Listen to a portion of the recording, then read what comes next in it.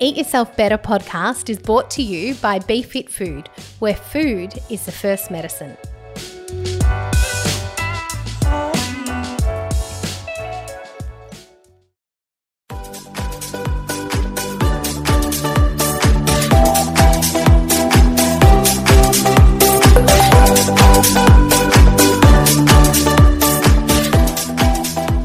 Welcome back. You're with Dr. Ben, RPP FM, making health matter on the Mornington Peninsula, 98.7.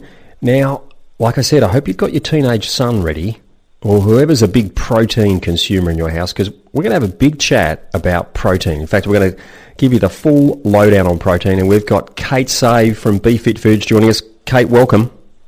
Thanks for having me, Ben. I love this topic. Yeah. Protein is obviously essential for everyone, so it is. Great topic. Yeah, awesome. So tell us, what's the deal with protein? There seems to be a lot of confusion around the macronutrients, carbohydrates, fat, protein, the role they play, how much of them we need.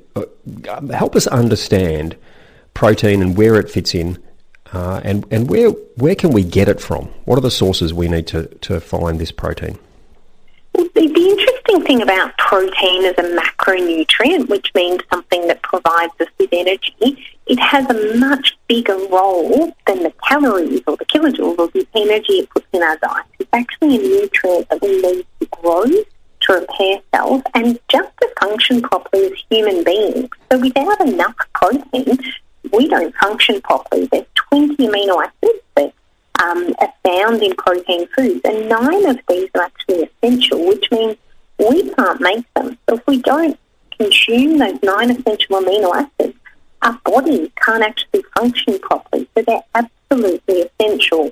And, the protein goes into our hair, our nails, our bones, our muscles. It's in all the organs of our body. And even more importantly right now, our immune system is completely made up of all of these amino acids that help us to create these fighter cells and antibodies that break down germs and fight infection. And protein itself can be used as an energy source. However, that's only if there's no carbs on board, there's not enough fat available. So protein shouldn't be seen as energy. It should be seen as a repair nutrient, I guess.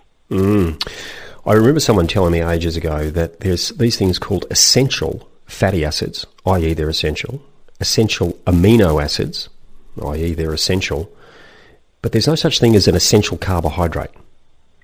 That's exactly right. So carbohydrates are fuel for the body. However, the best part or the essential part about the carbohydrates is when we're considering, say, a plant-based food, like let's call it broccoli or celery, whatever we pick as a green vegetable, right? That's not made up of fat. It's not made up of protein. It's got predominantly water, but the predominant macronutrient is actually carbohydrates. So those low-carbohydrate plant-based foods, the essential part of them is the dietary fibre that they bring that then goes to our gut, that feeds that gut microbiome, or all of those little healthy bacteria in our body that then actually talk to our brain and help us repair the bowel and all those sorts of things. So carbohydrates, high-carb foods that we eat, bread, rice, pastas, they're not essential for the body. We can use them as energy, particularly if we're playing sport and those sorts of things, but we tend to overestimate how active we are and how much energy we actually need. So we tend to overestimate the carbohydrate, and perhaps some of us actually underestimate how much protein we need because it plays a completely different role. It's not energy for us.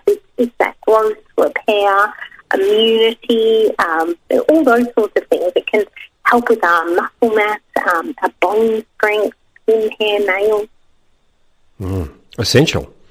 There's lots of different places we can get protein, and for me, my probably go-to source on a regular basis would be an animal protein. But of course, we can get protein from vegetables. How do people that are vegetable-based, that is, whether they're vegan or vegetarian, plant-based, how do they go with keeping their protein up?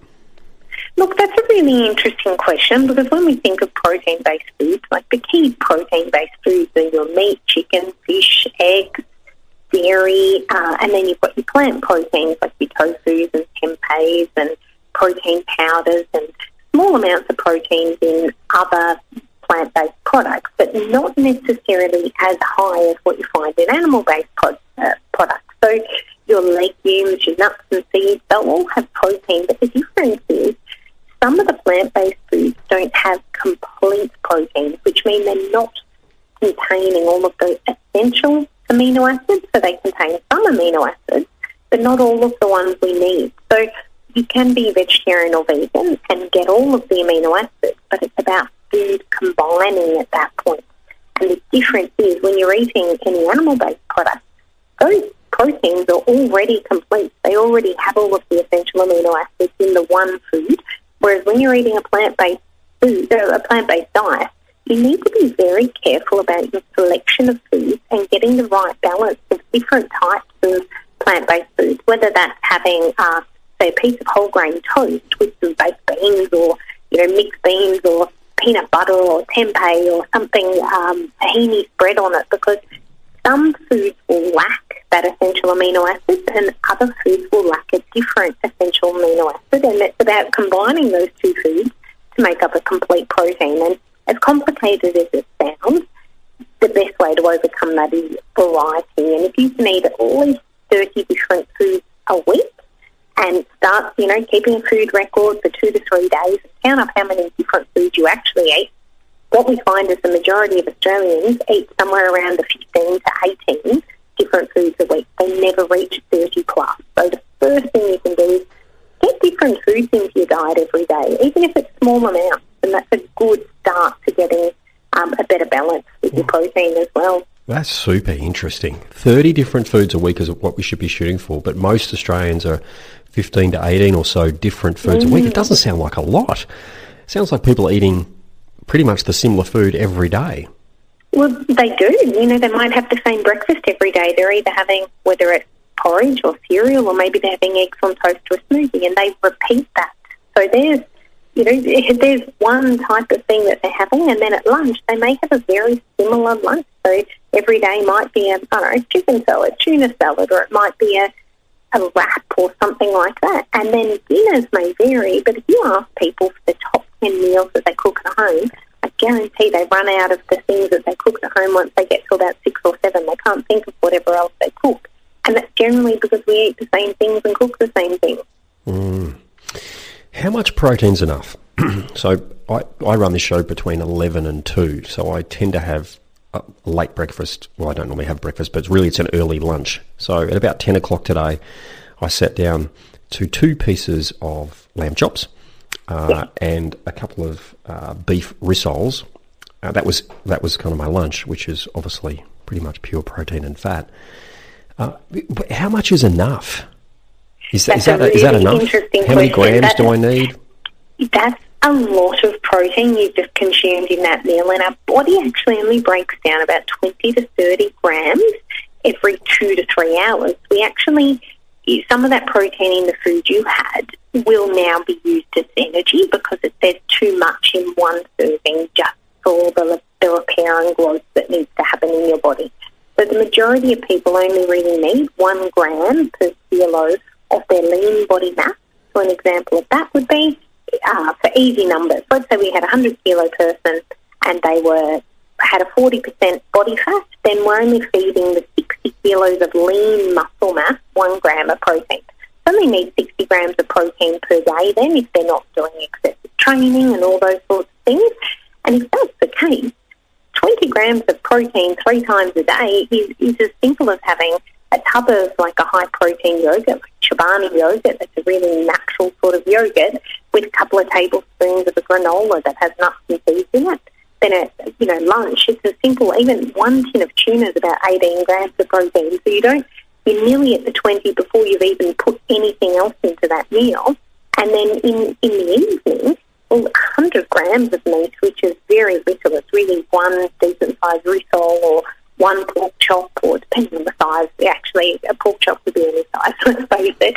So we don't need as much protein as we think per sitting, but we do need a focus of having protein at every single meal, and ideally at snacks because it helps with satiety as well, which is that fullness and that satisfaction from meals.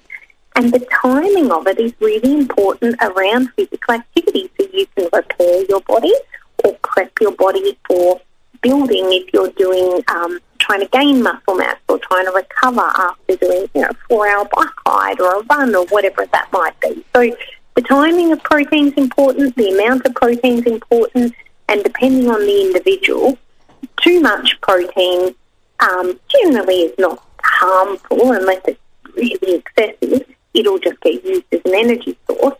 However, not enough protein is definitely harmful, but we probably don't need half a chicken. We actually only need a handful of chicken to give us enough protein for a meal for 3 hours.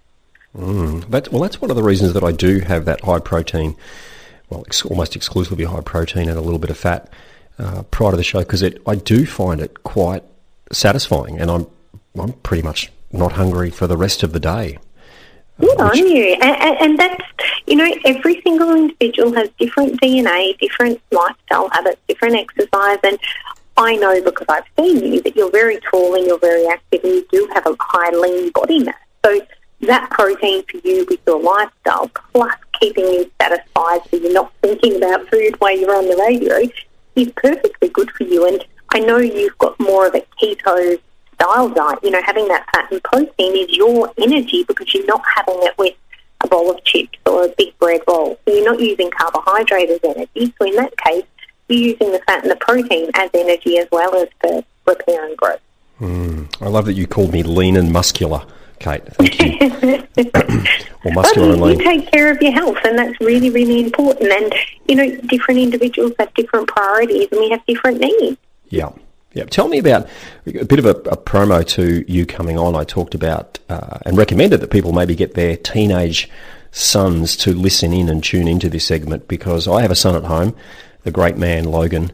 He has bought into, as do many of us, I know I have in the past too, dropping down to the supplement store, the muscle building supplement store, and buying one of those huge bucket loads of protein powder. Are they required if we want to build muscle? Look, the protein powder is over and above what you put in food, right? So if you can get your diet right, then there's probably not a lot of use for supplements. However, if you're time poor or you're training a lot, and the place where I see protein powder being useful is when people are going straight from work or straight from school to the gym and you physically can't take up your chicken in your bag or your smoothie or whatever it is, it's inconvenient to have a knife and fork with you and eat a meal or whatever, then your protein shake there is perfectly, that's well justified. And maybe if you are training quite a bit, so you're supposed to actually eat within 30 minutes of finishing a workout, because that helps with recovery and particularly for muscle building. So it's quite difficult to finish training, get home and have eaten within 30 minutes without having something like a protein shake or a protein bar. And look, if you're organised, you could have a meal prep and have a meal, but that's not necessary. It's not necessarily reality for the majority of people. On the flip side of that, you don't need to be spending hundreds of dollars on supplements, because if you plan your meals, you'll get everything you need from real food. It is simple. The place for supplements is over and above having a good diet. So how do we... you painted a really simple picture there, some good healthy yogurt and some granola and, a tin of tuna for lunch.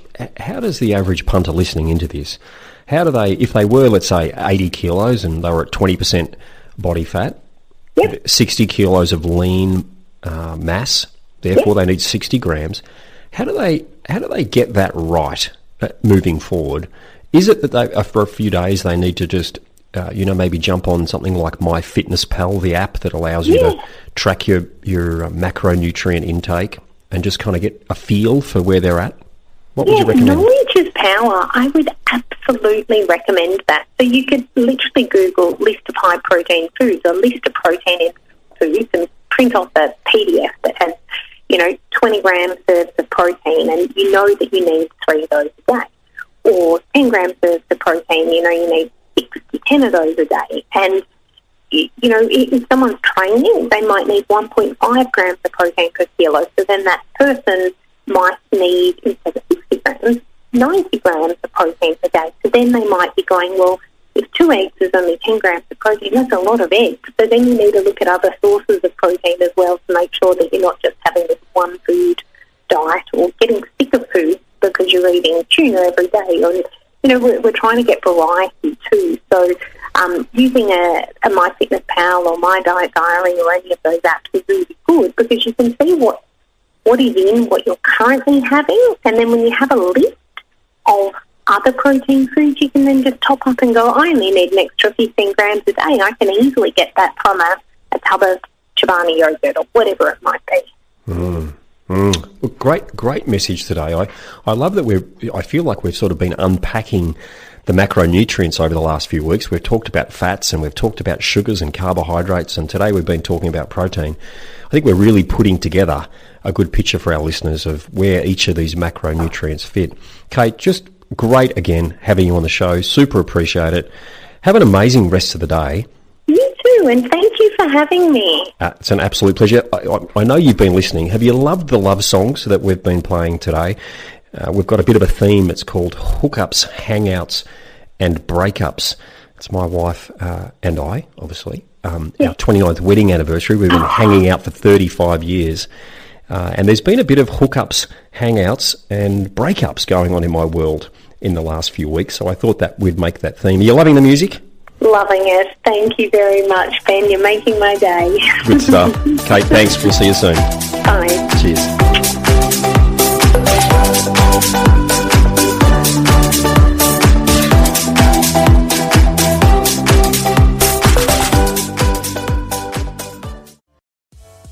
Eat Yourself Better podcast is brought to you by BeFit Food, where food is the first medicine.